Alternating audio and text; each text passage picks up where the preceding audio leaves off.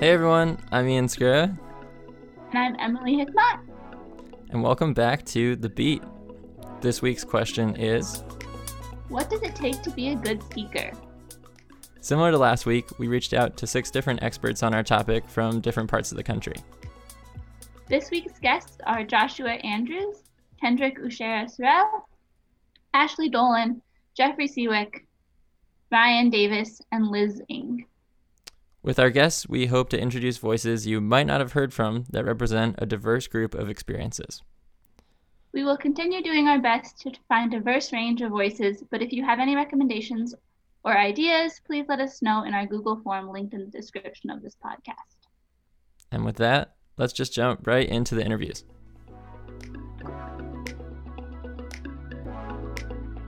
All right. Welcome to our newest episode. Today we are talking to Joshua Andrews, and he started playing for UTSA in January of the World Cup 8 season, where he primarily chased. He then made the inaugural MLQ Outlaws team and has been on the team ever since as both a keeper and a seeker. Starting in World Cup 10, he played for Texas Cavalry, and he has been there ever since. He also currently lives in a house with 3 animals. He lives with Joey the dog and Rocket the cat, and then he owns Blue the dog, who is one of the goodest outlaws I've ever seen. So welcome, Josh. Hey, glad to be here. Yeah. So I guess just to start us right off, how did you get involved in seeking? So the first time I ever seeked was actually at my first tournament, and I think my first tournament was probably like literally 2 weeks after the first time I ever came out for Quidditch, and it was literally like Luke Langlanay, Taylor Tracy, like Azim Hussein, that group, just dragging me to a tournament in Waco, which ironically I was from Waco originally. That's where I was born and raised, and I'm at this tournament, like just started playing Quidditch. And I seeked my first game, and I just wanted to get in the game, I just want to play. And I think we're playing Baylor's B team, and there's a Baylor snitch. And I remember him telling me all the things I could and couldn't do, and of course I knew 0 of the rules when it came to seeking. So here I am, just trying my hardest. And I actually did pull it, I remember, but I remember the snitch was also very upset at me the whole time. Great memories. Yeah. Also, that's just a great crew, that UTSA. Yeah. I feel like. Yeah, but yeah, that's seriously. Yeah, there's some players that still playing to this day from that team. There's Luke Langlanay, obviously Team USA fame. Brooke Willett, actually now Brooke Langlanay, and Taylor Tracy. Yeah. Wow. Azim's obviously still coaching the Lost Boys, and then other people like Doug that came right after that. But anyway, as it went on with UTSA, I mean, the next year I played Seeker a little bit more, and it wasn't really until Constellation Cup, which was essentially Division II Nationals that Texas State hosted in the USQ Cup 9 season, that I really played Seeker. I mean, most of the time I was just playing Keeper. I think Taylor Tracy would Seek, and it was that Constellation Cup. I think I pulled like 5 or 6 snitches, and I was like, you know what? I really like doing this, and it was cool. I mean, we got to the finals against Baylor, and I think Reed Marchman, who has always obviously been a fantastic seeker through his career at that point, and still at the top of his game at that point, pulled it against us in the finals, and I was like, dang, that one hurt, because like I don't know, each time it's kind of a cool tournament, you pull on everything, and comes out of nowhere. And I remember going to the Outlaw season. The only thing I was doing was playing Keeper, and it was really hard to get on the field with that. That was such a stacked Outlaws team, and there was like Stevie Bell, Cody Marshall, obviously Augie. I think Matt Gregoire was on that team as well. So the Keeper line was just absolutely was a unit. It was Cole Travis was playing Keeper at that point too. So there was just some great athletes, and it was really hard to crack. And I remember like I obviously wasn't able to make the roster for that MLQ championship in League City, like the active roster. I think it was on the reserves. And I remember thinking like, man, I need a way to crack the field somehow in this like stacked Austin lineup. And that's when I remember telling Luke Langlanay, we're at a UTSA practice, that like, we really need an elite seeker to go up against these Boston seekers, because like Harry Greenhouse was just pulling everything that tournament, I remember. And then obviously I think Jake had a championship catch in that tournament as well. Yeah. And that's really when, like, after the experience of Constellation Cup and me just wanting to be on the field, I started training a lot to play seeker the rest of that summer. That's what kind of got me into it. Yeah. So how have you kind of developed your seeking over the years? And what are some ways that you've seen yourself improve? I actually think my biggest developments have actually been like in the mental game, like being more cerebral. So it's when you're going against these top tier snitches and you're not you feel the progress, like you're not feeling like you're getting there, you're not feeling like you're getting close. And it's being able to step back and just not attack 100% of the time and breaking down what that snitch is doing against you. Whether it be like analyze how they're holding their weight or how they're using their hands, and learning to use that against them, like a counter, if you will, almost like a wrestling or some sort of martial arts. But figuring out what you can do to counter their movements. So like if someone's top heavy, then maybe like faking up high then going low, or the same thing for playing bottom heavy. Or if someone's playing with a flat back, their back really extended from where the snip chill is on their butt, then making these little moves that and within the hand fighting aspect of seeking and really throwing them up. And I think that's the biggest way. There's a lot to say, just like training and being in shape when you're seeking. It's a very high energy position. It's when you're playing very fast when the game matters most. But I think what a lot of people don't realize is it's actually a very mentally taxing position as well. If you look at UFC, some of the best fighters are older because it's all about technique and they know how to turn a fight. And I wouldn't say like seeking is something that you need to whack somebody around at, but it's something where you need to understand how they're defending themselves against you. Yeah. And when you're able to break that down mentally, then the better you're gonna get. Yeah, it also. Sorry, go ahead. Oh no, I was just gonna respond and say it also seems like maybe this isn't the case once you're a more experienced seeker, but when you're starting to get involved in seeking too, that it can be mental from the aspect of like when you're not catching right away and trying to like not let that kind of get you down and still having the confidence that you can catch the snitch in general seems like another mental aspect of that. Oh, absolutely. I totally agree with that. I remember you're kind of getting tired and it's just not coming because you're new to it and you're like, when am I going to catch this? But yeah, knowing, having your strategy in place, especially over time, understanding that and being able to make those adjustments on the fly. And like you said, knowing, because it's hard to know when you're new. It's hard because there's so many snitches now and they're just getting better and better and they're just going to get better over time. Mm-hmm. But yeah, it's something I would stress to my Seekers head coach at Texas last year. Excuse me. But yeah, a lot of them were brand new, and I had a couple of them that were experienced. But I mean, we lost John Anderson last year, and he was one of the top seekers at Texas. It was like a bunch of new seekers, and it was one of the things I really like that really made the biggest difference going down the stretch. I thought was getting them to not just attack 100% of the time, just like be smart and efficient. Because if you're just attacking 100% of the time, you might wear that snitch down, but chances are it's going to wear you down. And across that week, more important tournaments. But if you're being efficient with your minutes and being smart about how you're catching, and you're going to end up catching faster because you're going to be playing smarter. That makes a lot of sense. And so then kind of building from there and building from what you've learned seeking, are there particular snitches you've enjoyed seeking against or that have just challenged you in ways that you remember? Yeah. I mean, like I said, I think snitches have came so far in just the time I've played. Like I said earlier to y'all, that podcast with the snitches is wonderful. It's kind of interesting to highlight all the things that were on their mind. But for me, it's so different because like there's all these like really great Southwest snitches that I think of often, that I play against often, that I see often. Like obviously Gabe Garces is one that probably comes to most people's minds at first. I mean, probably when it's said and done, maybe the best snitch like ever, just in terms of like minutes per game. Yeah. They're known for like long games. Obviously, Adil, I have a lot of respect for him. Coming from a different region as well, it's huge.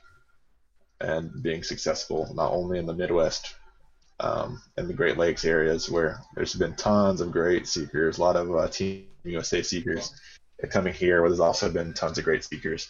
Dylan Freeman, Trey Riles, more recently, even Tim Wynn.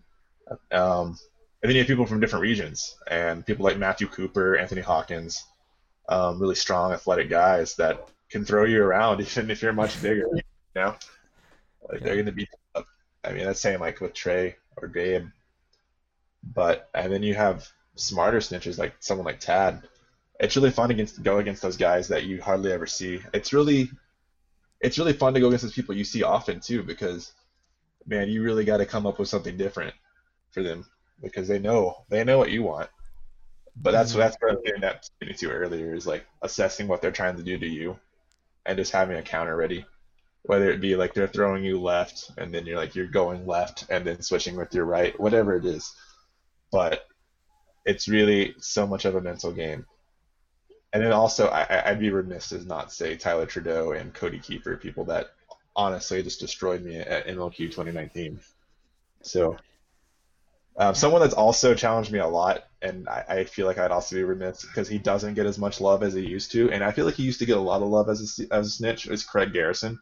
I know he commented on that post the other day, but he's honestly such a great snitch to me. He's so long, and he counters whenever I throw at some of my counters that I feel like I'm gonna get a catch for against most of these top snitches. Like it's just not happening against him. So shout out to him. I think he's somebody that's a great snitch that doesn't get as much popularity, and whether I don't know if that's he doesn't want to snitch anymore, or people just don't consider him a top snitch. He's very, very good.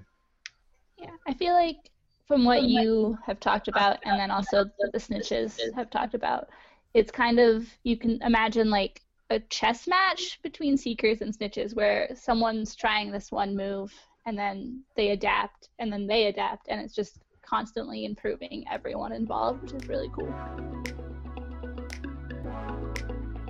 All right, our next guest on the podcast is Kendrick Ushera Sorrell, and he's played on the Lost Boys going on for 5 years now. Played for the LA Guardians in MLQ for 1 season, and for the USA at Murder Cup in Canada. Kendrick primarily plays Chaser and Seeker, but sometimes dons the green headband as well. Plays a little bit of Keeper. And in terms of animals in Kendrick's life, his sister has 3 puppies, which are always crazy when he arrives, and his grandma has a dog. And he's a wacky uncle to all of them. So, yeah, welcome to the show. Thank you for having me. Yeah, we're so excited that we got to have you on. If you don't know, Kendrick hosts a podcast of his own, Casper the Friendly Ghost, I think, or the Friendly Ghost podcast. It's great. You should check it out. So to kind of start off, how did you get involved in seeking?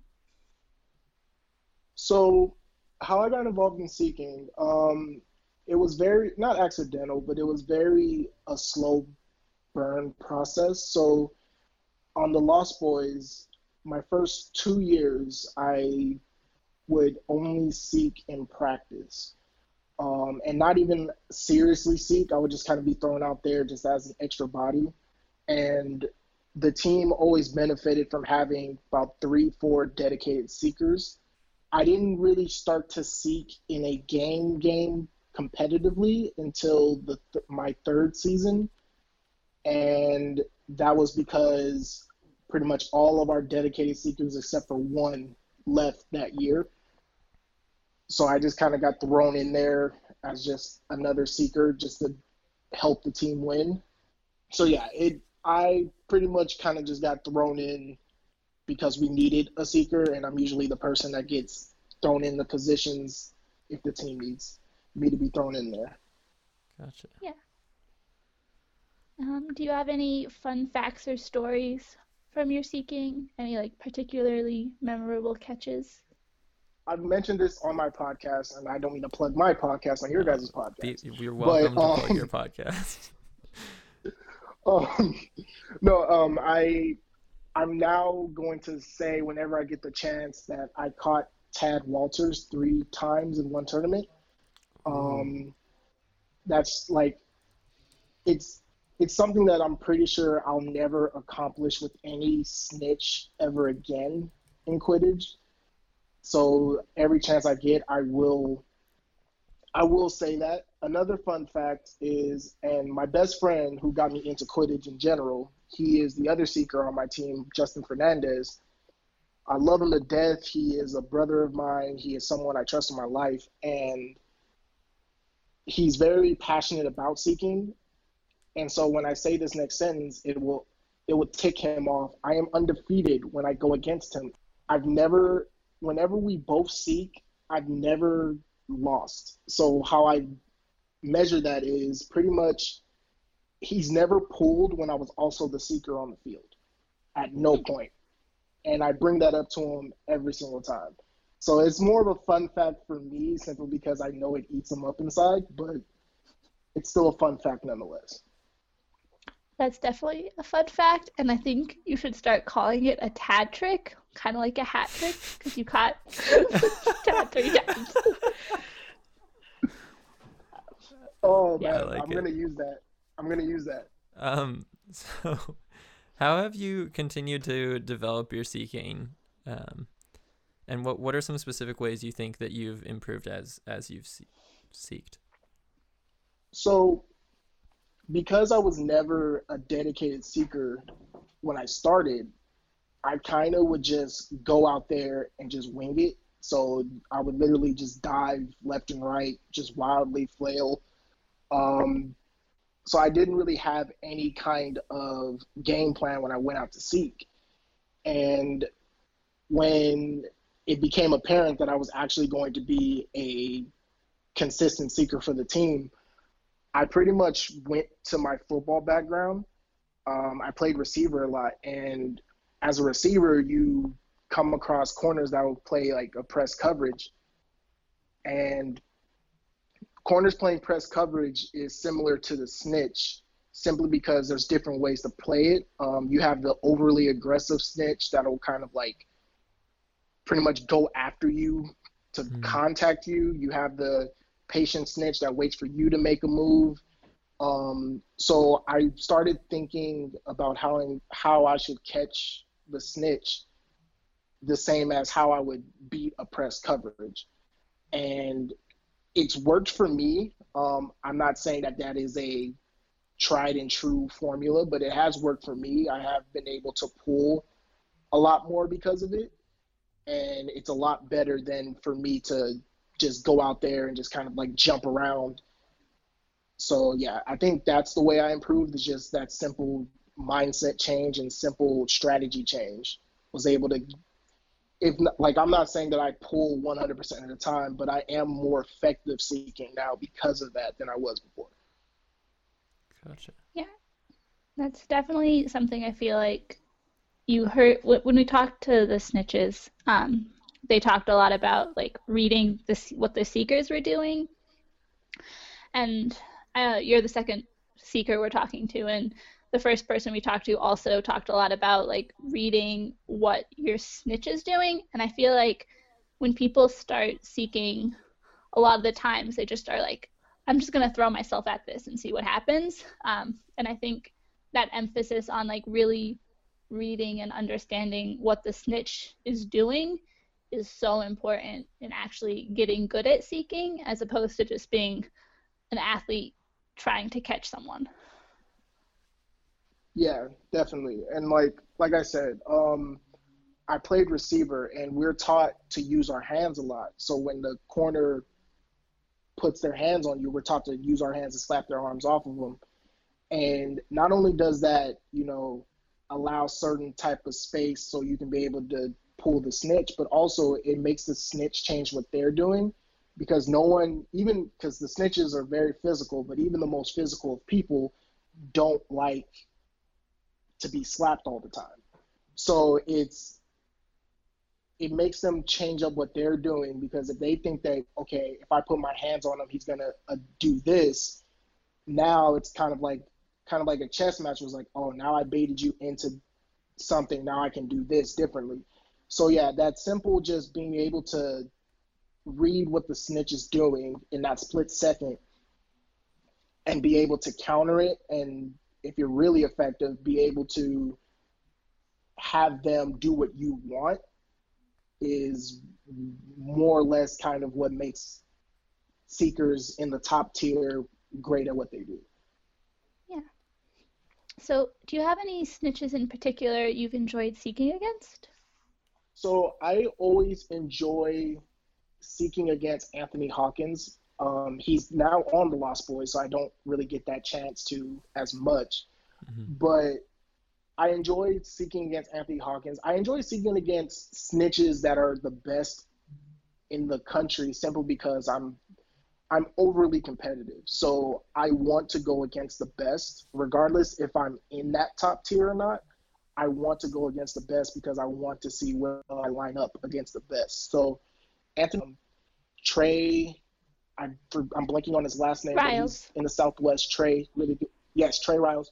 Really, really good snitch I want to go against. Gabe Garces, who like my first 2 years in Quidditch, he pretty much was just like a mythical person of a man. He was a reason for, I forget which rule change it was, but like he was the sole reason for like rule changes when it came to seeking. Like I want to go against him. I just want to, like, I always want to go against the best, but so far Anthony Hawkins, hands down, because I've gone against him more than other people. That's by far my favorite snitch to go against. Gotcha. Yeah, I think like you're, as like an athlete and a seeker, you're only gonna get better by going against the best. So I think that's a really good mentality to have all around. Also, my favorite memory, like one of my favorite memories is Quidditch is the Tufts LSU game at World Cup 7. Gabe was our snitch, but it was back when off-pitch seeking was still a thing. And we were, like, Tufts was not a team that was built for, like, long snitch on pitches with people we couldn't tackle, because Tufts couldn't tackle. And so Greg, in one of the best off-pitch catches I've ever seen, like, Gabe was on the field, and Greg, like, snuck behind the bleachers and took, like, a different route to him and pulled. And we won. And, like, there's this picture of us, like, celebrating, and it's just, like, we are so happy because, like, honestly, if we tried to do snitch on pitch with LSU, we would have died. Brad Armator would have torn us apart. So, yeah. It's like every time. Sorry, go ahead. No, it's all, you're good. No, I was going to say, every time that I hear off-pitch seeking stories, I'm just so thankful I got into Quidditch when I did. Because I don't think I'm built for off-pitch seeking in any way. Yeah, it's not the most fun.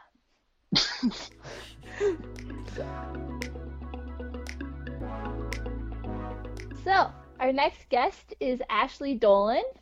She played for Skidmore Quidditch from 2012 to 2015 as a seeker, chaser, and beater. She then played for RPI Quidditch from 2015 to 2017 as a beater and seeker primarily.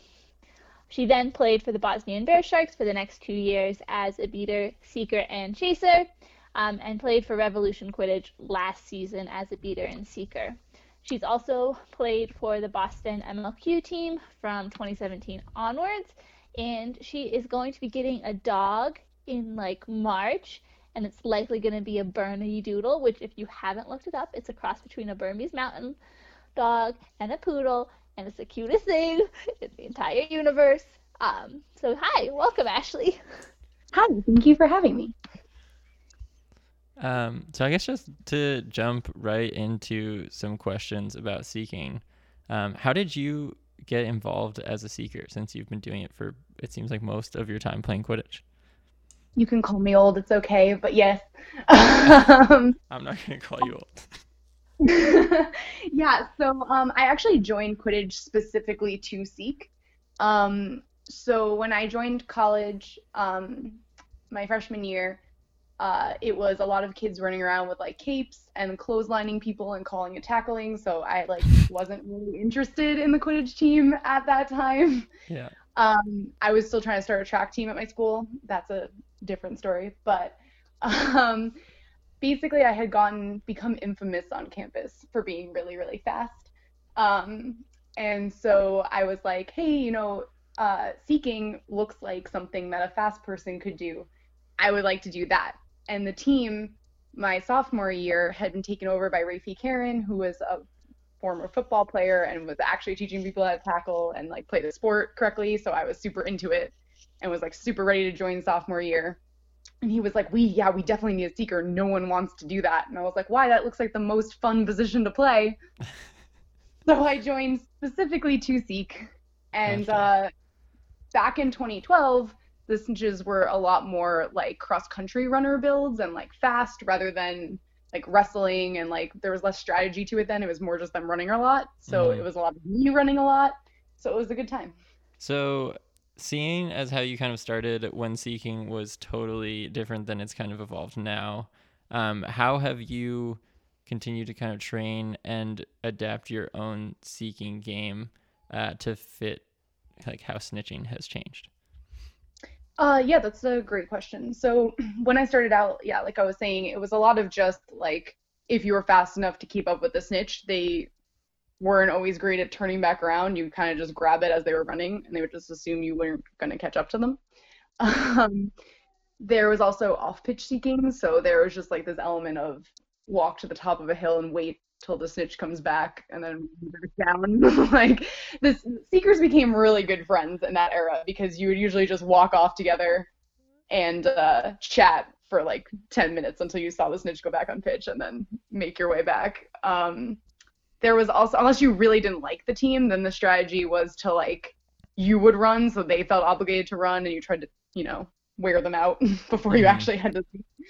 But yeah, so as the sport evolved and like snitching moved more in the direction of like knowing how to shift your body weight, like more wrestling style moves. There's still some element of like obviously running, but there was more strategy once it stayed on pitch and everything. So I definitely looked more into learning about wrestling. So okay, actually I would say even when I was still at Skidmore, my coach, so Rafi, practiced, like we had seeker practices. So Christina and I were the two seekers on the team. And things we would do is he would show us, like, at the time it was really effective as like this spin move where you'd work on shifting your weight to lower your shoulder while pushing up the snitch's arm with your like upper arm and then trying to duck under him and spin your body to catch.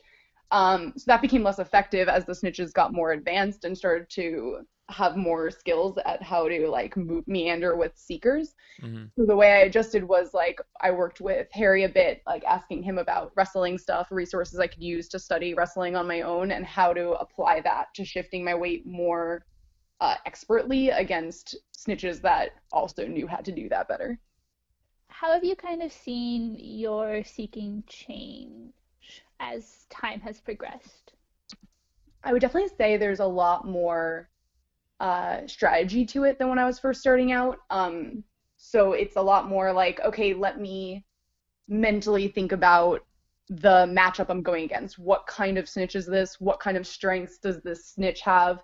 Where are this snitch's like blind spots and weaknesses, and how can I like exploit them in order to like secure a catch faster or enable my chances to get a catch faster? And then practicing those ahead of time, like not waiting till the day of a tournament to like think about them, but having these ideas in my head, like, okay, if it's this snitch with this kind of strategy and this kind of build, I need to do this, versus another snitch with a different build, a different strategy, I need to do this.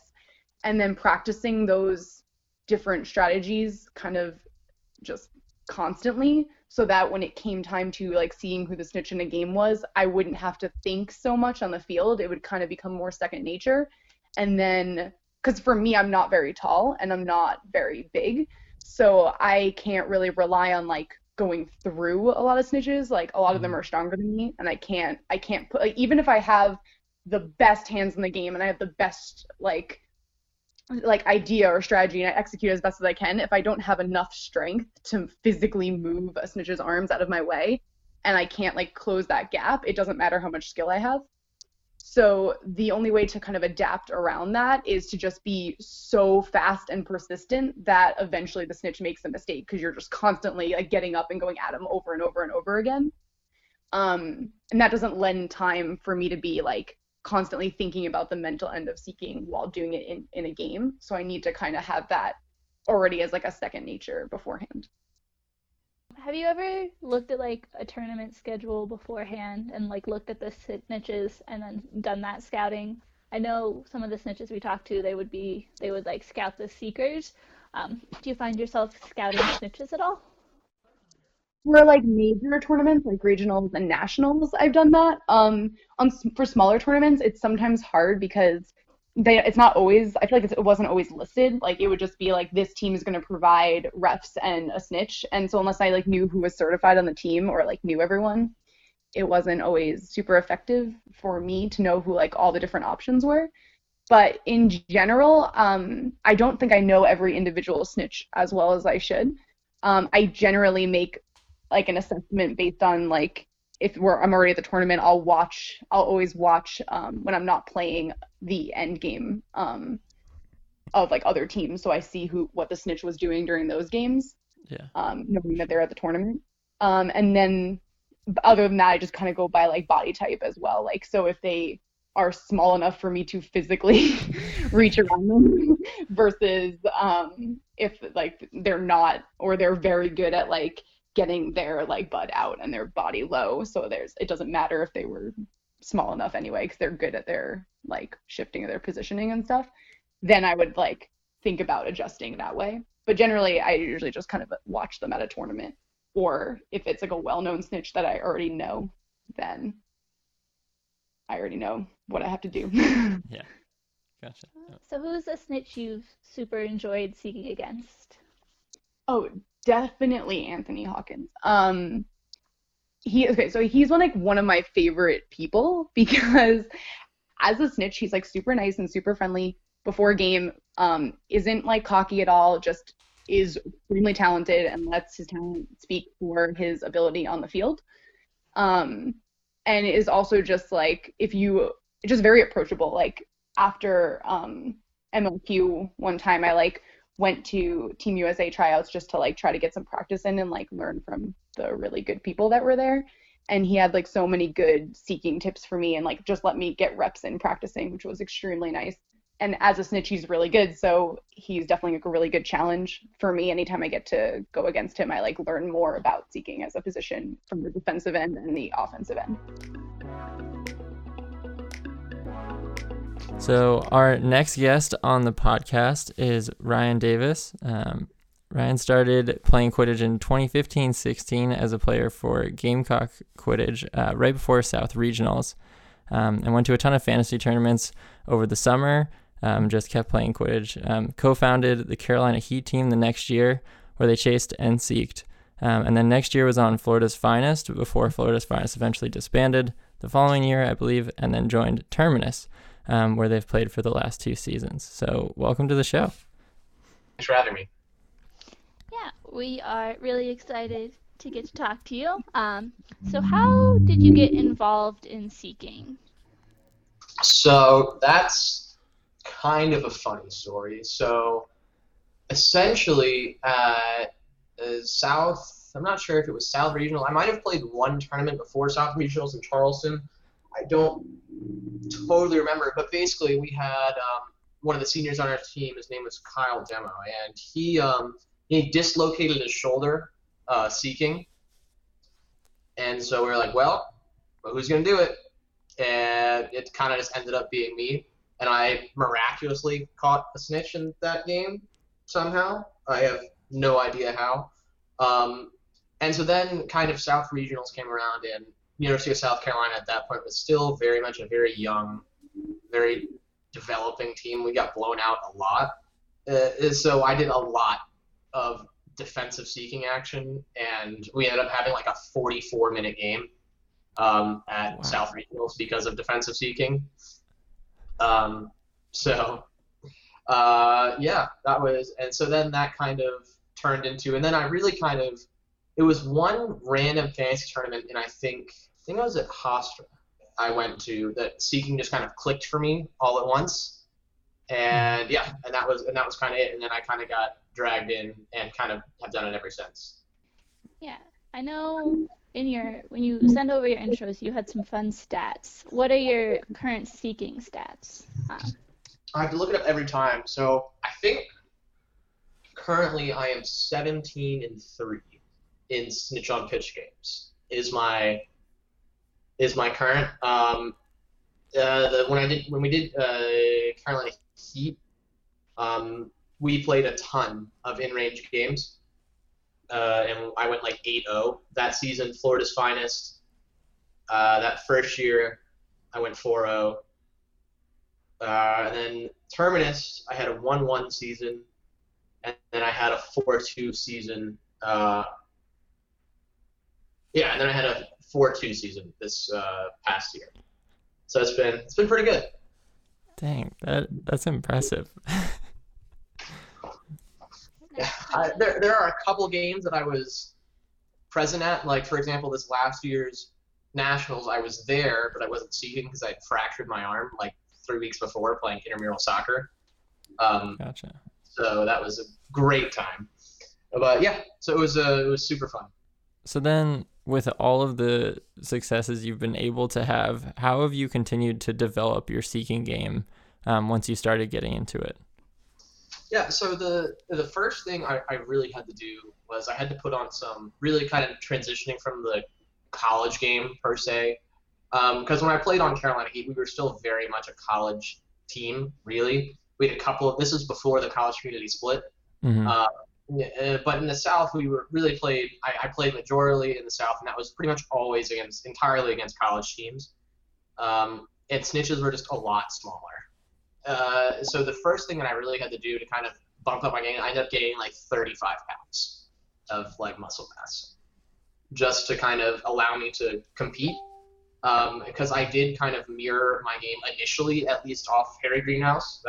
He was kind of who I looked to, and that's where I like, the classic Harry Greenhouse shoot the leg. Mm-hmm. I think is a move that pretty much every seeker of kind of that stature should have in their repertoire.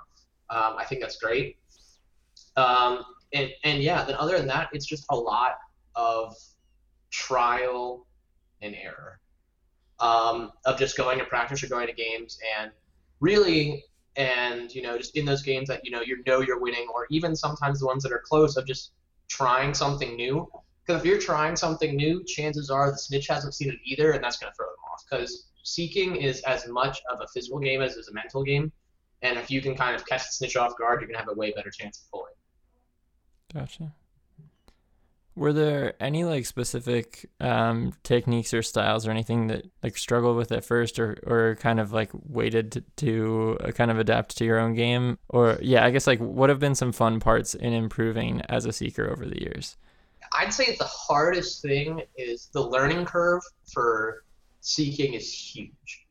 And it really just comes down to kind of developing an unconscious awareness of where that tail is in regards to where you are. Because when you're really kind of going at a snitch, you're going to be attacking from all sorts of levels. Mm-hmm. And so regardless of your body position, if you're sideways, you're kind of upside down, just kind of knowing where that snitch tail is, I think it's super, super important. And that just comes from practice and just kind of continually going at it. Another fun one was just literally kind of having somebody and just, you have a move and you just have them stand there and you just practice it over and over and over again to see if it kind of becomes viable. Because obviously if you're trying something for the first time, it might not work. Mm-hmm. But if you kind of have a good idea behind it and why it should work, then you just kind of got to get the motion down to like muscle memory, and then you can kind of go with it from there. Cool. Yeah, that makes a lot of sense. Yeah, so you talked a lot about defensive seeking, or like, but you did a lot of that to start. And I think with the MLQ endgame and possibly even the new IQA endgame, defensive seeking is going to become a thing that is going to be more commonly than just in games the team is getting blown out. So you recommendations on defensive seeking styles? So I actually think the IQA endgame might actually encourage just as much defensive seeking as it currently does. I think the IQ endgame just kind of shifted when seekers are going to try to be catching. Because I believe it's you have to, if you catch and it doesn't win you the game, you have to score 3 more points. So that'd be, you're down 3, and then you catch your tide, now you have to score 3 more points. It's almost always going to be more beneficial to just defensive seek there, score 1 more point, and then pull to win. I think you have to do a lot less work. I think I've personally never played under the MLQ rule set. That's something the Southeast hasn't quite done. I played under a semi version of it. I played under that developmental infinite snitch catch rule set, and that one, there was really literally no defensive seeking ever, because catching a snitch was worth a lot less points, but you could just do it over and over and over again. I think defensive seeking is something that needs to be phased out eventually, or at least done in kind of shorter bursts. Like a great example I like to use is is Josh Andrews, right? Like he gets into a kind of a, both seekers are going at the snitch. He prefers to, take the defensive route there and say, I'm going to go ahead and wait for, my beaters to kind of clear out this other seeker, and then I'm going to go back to trying to catch. I think that should kind of be the future of defensive seeking, not just having a seeker kind of put their back to the snitch and just live there indefinitely. I think that kind of drags on games and is more boring to watch. But yeah, I think, but that's also a big part of actually how I became a snitch, was just defensive seeking. Yeah, I guess that also makes a lot of sense, and but then as a snitch, you just have the ability to kind of use both arms then too, because you don't have to worry about the broom. Exactly. So I guess transitioning then to snitching, who is a snitch, or who are a few snitches that you've enjoyed seeking against? In terms of raw challenge, I love going against Tyler Trudeau. I think he is kind of, in a sense, the worst possible matchup for me. Him and Tad Walters kind of in the same boat there. They're tall, they're strong, and they have long arms. They know how to backpedal. And I think that, I'm not particularly tall, so I'm 5'9", 5'10", and they both, tower over me. So, especially Tyler. And so he is, I've gone against him in a lot of big games, and he is the most fun I think I've ever had, because I personally, I live for the challenge. That's what, kind of makes me want to continue seeking. Mm-hmm. But I think another one would have to be Anthony Hawkins. Anthony Hawkins is for me, that's kind of more of a, we're kind of the same body size. We have kind of similar strengths. And so that's just a great matchup all around. Yeah, I feel like there's so many talented snitches, but the ones you named too, it makes a lot of sense, and the way the matchup seems to line up with your seeking style and abilities, and yeah, I'm sure those make it for some really fun snitch on pitch play. Yeah, absolutely. Yeah, what recommendations, do you have for anyone who is having trouble with a specific snitch? So my first recommendation is, it depends, right? So I think, in the Terminus kind of standpoint, right, I am our team's only really kind of seeker. We have our Tyrell Bird, he's our kind of our secondary seeker in that sense, and we kind of have a community seeking floor after that. But, in situations where he also happens to be one of our top beaters, so pulling him off the field to come seek is always kind of more detrimental to us in a snitch on pitch game. And so, in that situation, my job is, if I'm really having trouble with my answers, I just got to figure it out, right? I think the first thing you need to do as a seeker, right, is look at your bench, because a big part of seeking is knowing your matchups, and you just kind of, once you get exhausted, you're staying on.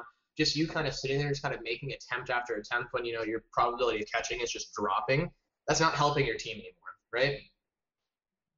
Because that's just exhausting your beaters. Your beaters are giving you time, and you're not really maximizing most of that time because you're exhausted.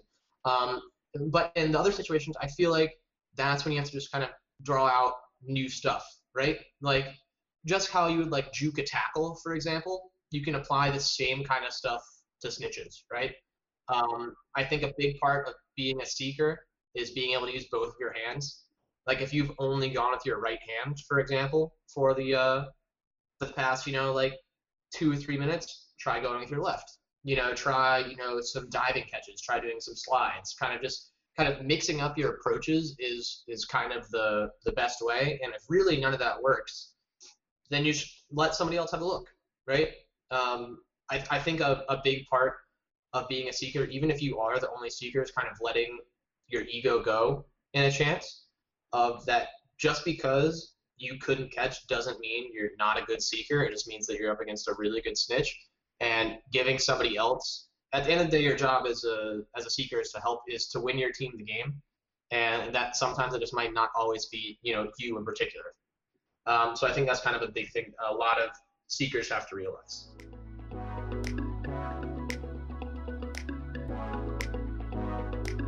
All right, our next guest is Jeffrey Seawick. He started playing in the fall of 2013 at Illinois State, where he played keeper for the first 2 years.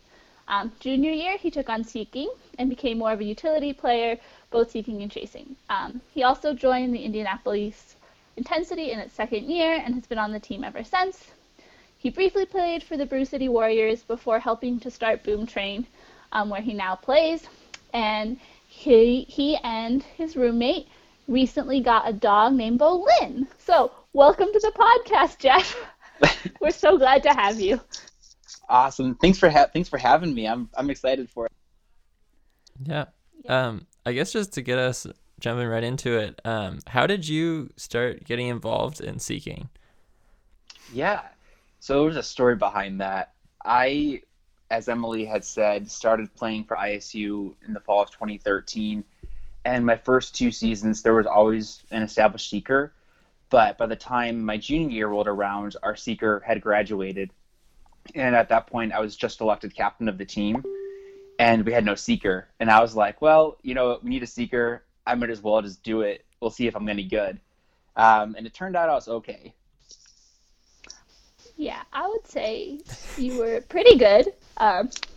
Believe you were picked for Team USA 2016, correct? I was, yeah, in 2016, and then I deferred it to Jason Bowling, who went. Gotcha. Yeah, but that's still pretty impressive, because at that point, was it like a year or 2 of you seeking, and you're making Team USA, which is awesome. Appreciate it. Thank you. Yeah. So how have you kind of developed your seeking, and what are some ways that you've seen yourself improve? I started to develop it kind of by experience, by practice. The first time I seeked was my sophomore year. Our seeker that year couldn't make a tournament, and I was pretty bad, and I was like, maybe I won't seek at all. But then I kept at it, and in practice, I would seek a lot. We did a lot of seeker drills. Thankfully, on my team at Illinois State, I had 2, in my opinion, very good snitches in Jeremy Hoffman and Jackson Mattini. And so we would work a lot and just practice and develop certain skills and moves and kind of talk about what snitches do, how can we exploit their weaknesses, things like that. So really just by repetition and having conversations about the right strategies really helped develop it to what it is today. And now in today's world, matchups are more important than ever about anything. But in terms of my own skill, just really having conversations about strategy. Were there any particular kind of hurdles in styles or types of matchups for you that you had to sort of overcome as you continue to grow as a seeker? Jackson Mattini, oh man, if he's listening, Jackson, you've given me so much headache and trouble, but I love it. I love you for it. when I first would play certain snitches, you have to kind of observe what they're doing and, try to determine what the best way to attack is. And I have my fundamental style is kind of like the flashy dive, which doesn't always work. And so you mix it up and you try different things. And Jackson was really good at adapting to what I would adapt to. So we were constantly like playing like this chess battle where we would like switch one thing up, and by the start of like a practice to like 2 months later, we're doing totally different things to try to compensate to like defeat the other person. And that doing that kind of thing helps just a lot. Both, I believe, him becoming a better snitch and me becoming a better seeker. So it really comes down to just, again, that practice and talking about how to seek and snitch, really. Yeah, that makes a lot of sense. Are there any other snitches you've enjoyed seeking against? Yep, so I mentioned Jackson and then Jeremy as well. If there's a third one I'd have to pick, I would say Matt Fiebig. He doesn't snitch very often, but when he would, and he would snitch sometimes in boom train practice, he's just like a brick wall, if you know who he is. He's just like this giant man. He's jacked. Just this force to be reckoned with. And he definitely, he's very, very physical. And so I've always enjoyed practicing with him as well, because you see a whole variety of snitches out in the wild, of course, from, people that run away to people that do want to get up in your face and be physical and grapple with you.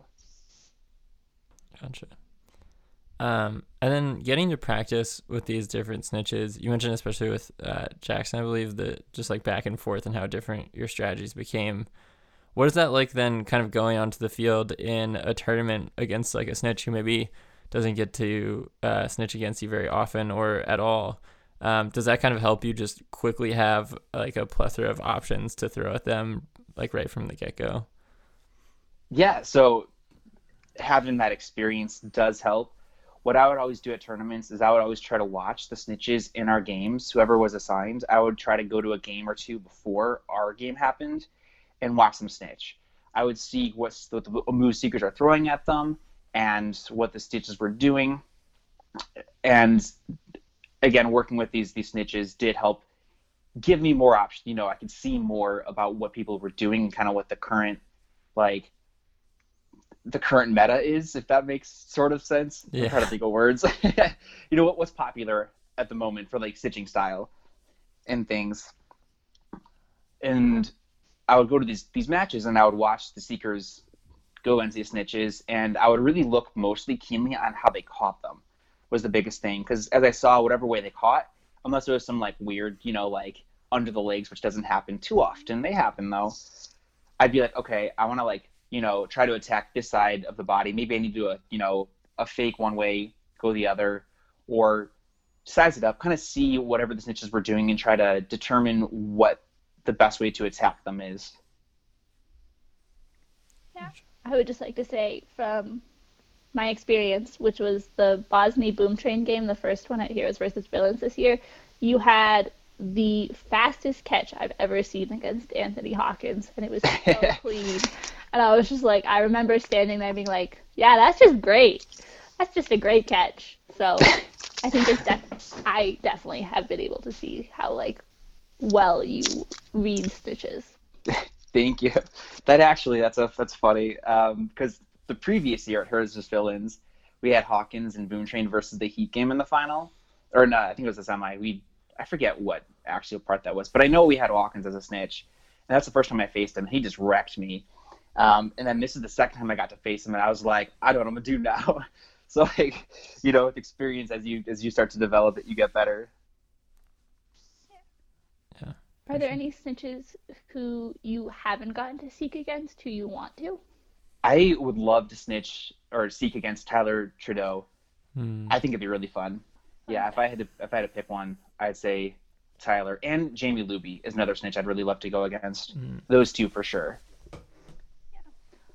Fun fact, I think the first time I caught a snitch was Tyler Trudeau during Emerson House League when he was down to one hand. I was like, I had no idea what I was doing, but I caught it. I was like, how did this happen?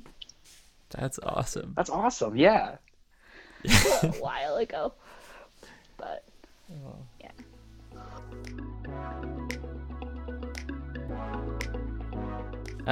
Our next guest on the show is Elizabeth Ng, and she started playing Quidditch as a freshman at UCLA. Spent the first 2 years with UCLA's B team, the Wizards of Westwood, playing mainly as a chaser, but then started seeking in her second year since no one else really wanted to, and then played on UCLA for 2 years, again mainly as a chaser, but then started seeking more her final year. In the summer, after her third year of playing Quidditch, Liz played for the Los Angeles Guardians in the last iteration of MLQ in the West, and then and chased and seeked there, and then played for Team USA in the summer after her senior year as a seeker. So welcome to the show. Oh, thank you so much for having me. Yeah. So can you kind of give us a little more information on how you got involved in seeking? Okay, well, basically it was, so my first year playing for the Wizards of Westwood, we were really lucky. We had like a really great B team. We had people that should have been on like UCLA that chose to stay down on the Wizards of Westwood. So we were really good my first year. And fast forward to the second year, people like graduated, like people moved up to the A team. So we're pretty thin. We, like could barely muster up like 10, 13 people rosters to like tournaments. And basically we had such like a lack of experience, and no one wanted to seek. No one had seeked before. No one was like interested in seeking really. So I was like, whatever, like I'll try it. Like, why not? Yeah. And so, yeah, I started. I wasn't very good, but our team wasn't that good either, if I'm being honest. So yeah, there was a lot of like defensive seeking and yeah, just getting out there, running a lot, building my stamina basically. Were there any moments in particular when you sort of started seeking that like made you want to stay with it? I think I remember there was one game that I think I actually caught it, but we were like way down, so it was like didn't even make any difference. But I just remember like being in, so like basically like I said, like we didn't have very many players on the team and not a lot of people turned up to tournaments. So I like stayed in basically the whole time as a seeker. I didn't sub out once. We had like, and I just remember watching like the other team, like I went through like 5 of their seekers and just like running it out. And I was like, you know what, like this is kind of fun. Like I can run around, like I'm at least like out running these people, these other seekers. So maybe I have a chance, And yeah, I think it was just like fun in the end for me. Just kind of like wrestling with these usually like bigger dudes that I normally wouldn't have a chance against. So have you kind of developed your seeking and like grown? Yeah, for sure. I've definitely I've learned from people, just like watching them and like talking to people. And I think with seeking, just like getting a lot of like reps in, getting a lot of practice is probably like the biggest way you're going to improve. Yeah, I think I like the one, like I remember Josh Ishizaki, I think his name is, from Long Beach, that he was like the first one to really like tell me what to do. And I was like, oh, that kind of makes sense. Like that works. And it was like at a fantasy tournament where I like was like, all right, I'll seek if no one else wants to. And I think like I did like really well seeking in that tournament. So props to Josh for that one. And then yeah, and just like watching other people. And I think like seeking against lots of different type of snitches as well is helpful. And also seeking against like Anthony, who's like the best snitch ever, who I'm lucky enough to have in my region. Gotcha. Yeah. I guess you sort of started talking about Anthony, but who are some snitches that you've enjoyed seeking against then? Yeah, I mean, definitely Ant. Like, I have so much like respect for him for what he does, and I obviously like go up against him a lot because he's in my region, and when I played for the Guardians, that he was like the assistant coach. So like after practices, we would, or like at the end of practice, we'd do a lot of like one-on-one Seeker practice. Gotcha. But yeah, I could like never catch him. I'm always like surprised when anything happens in my favor.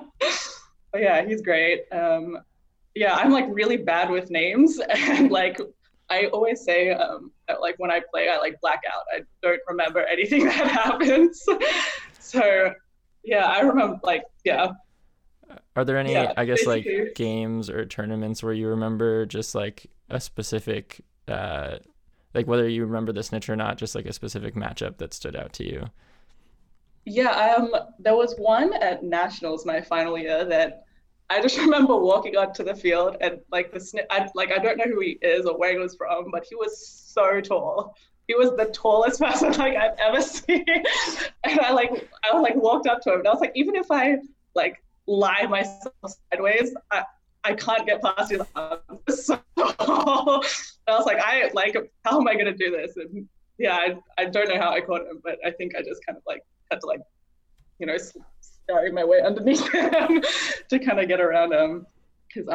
And I mean, yeah, like some of my most like memorable snitch catches have probably just been at like, honestly, like against Anthony, just because I like when we were like practicing for Guardians, that I don't know if like I ever caught him while we were like practicing in those one-on-ones. I don't know if I ever caught him. And so every time like if it's in a match, I'm always thinking like, okay, so I just have to basically run him out, like try to get past all the handicaps and just, you know, wait for him to be tired enough to make a mistake.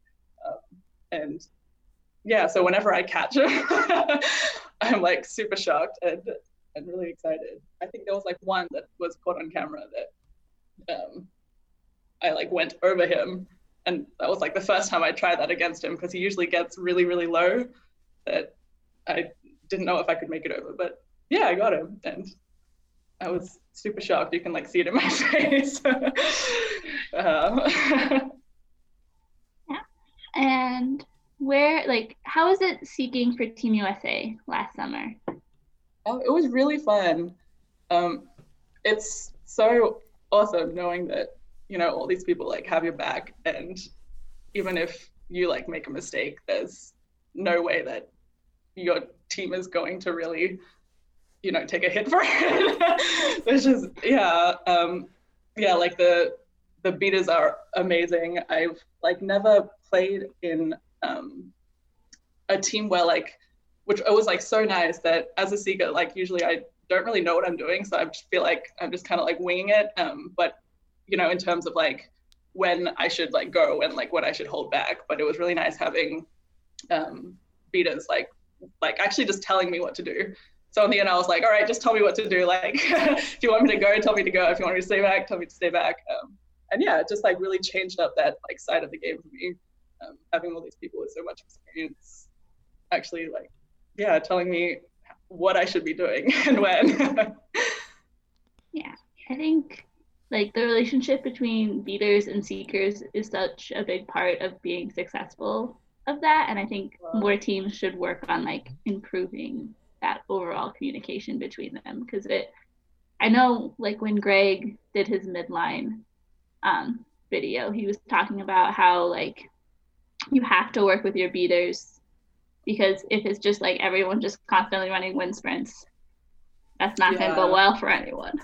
Exactly, yeah. Everyone's just going to get tired out.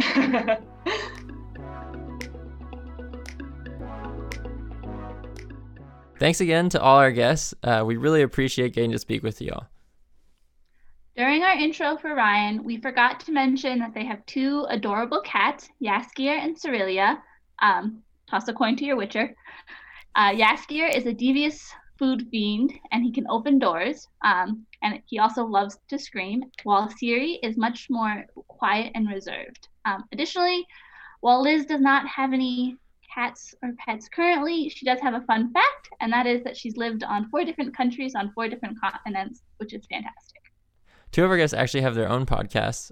Kendrick has a podcast called The Friendly Ghost Podcast, where they talk about topics in Quidditch and have great convos with great people. Jeff co-hosts a podcast with Scott Ryan called Quid, Coffee, and Trees, where they talk to different guests from the Midwest, as well as discussing what type of bender their guest would be from the Avatar: Last Airbender or Legend of Korra bending. And you can find both of those podcasts on Spotify. Yeah. So one of our main takeaways from our guests was how much thought it actually takes to seek successfully. Being aware of what the snitches are doing, how they've been caught, and then applying these observations is a big part of why these people have been so successful seeking. For those of us who are trying to get better at seeking, I think that having a lot more intentionality in how you're watching film, watching snitches, and then what you are actually doing will help a lot to kind of improve overall. Another key takeaway we noticed was the importance of just practice and communication.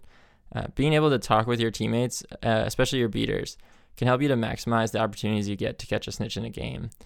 Since you're only going to ever have so many opportunities as a seeker, it's important to know when to fully go for a snitch and what ways you should try and catch so that your beaters can be in a position to help you have more time and space. And being able to communicate and then also just practice that will help you know where to be in those moments. Yeah. Thanks again to Nick Jablonski, our producer, and Christina Gux, who creates the music we have on our podcast. Please remember to submit any questions you want us to discuss in the form linked in the podcast description, as well as any suggestions you have for the show.